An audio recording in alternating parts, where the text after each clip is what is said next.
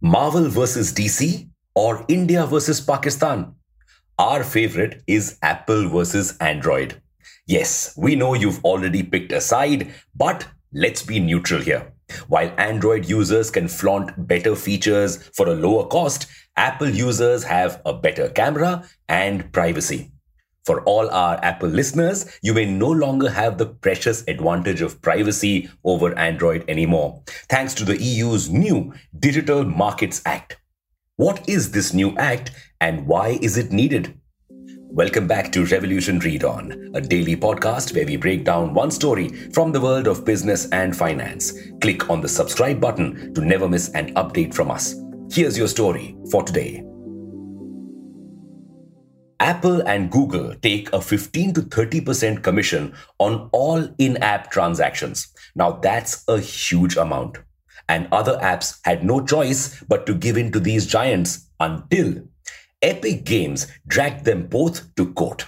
Well, courtroom dramas with giants are just that, dramas. Epic Games failed, but not really. It set enough arguments to prompt competition commissions across the world to look into these giants. What did they find? Apple and Google do have an unfair advantage. So the EU has launched a new Digital Markets Act to ensure fair competition and give more choice to users.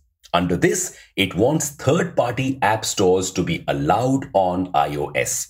And Apple is reportedly going to agree to the EU's proposal. After all, it cannot afford to lose out on its second biggest market. But this change is not going to be easy. You may think that all Apple's no third-party app store policy was all for commission. Well, its major concern was user privacy. You see, the Apple App Store is like the friend who vets your date before you turn blind to all their red flags.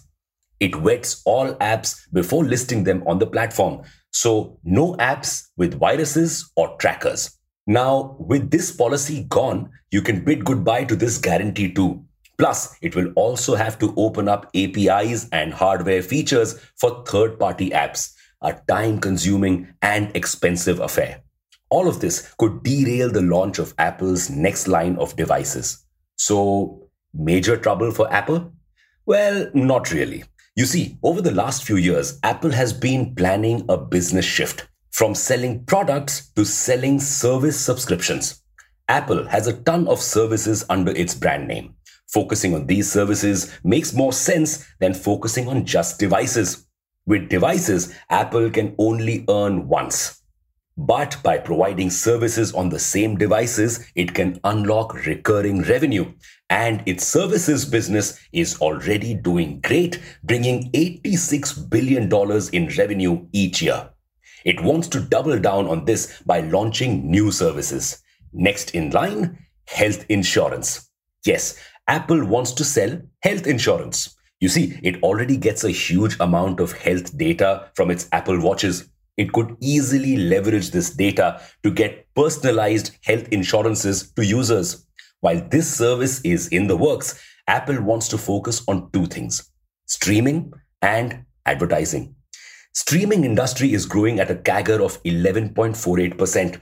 Online advertising industry is growing at a CAGR of 10.9%.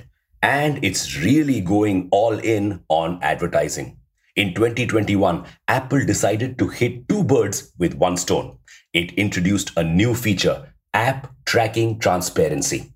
The feature is simple. It allows users to turn off an app's ability to track their online activity. Now, this may seem like good news to you, but for companies like Meta, this meant a huge loss.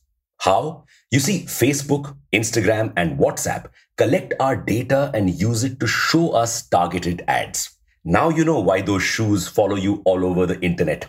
With this new feature, they cannot show us targeted ads, losing out on ad revenue. On the other side, advertisers can come straight to Apple, who allows them to advertise on its App Store, News app, and Stocks app. It may soon add advertisements to other iOS apps as well. A genius move, no? And it worked. Apple's search ads volume has grown 4% to 94.8% YOY.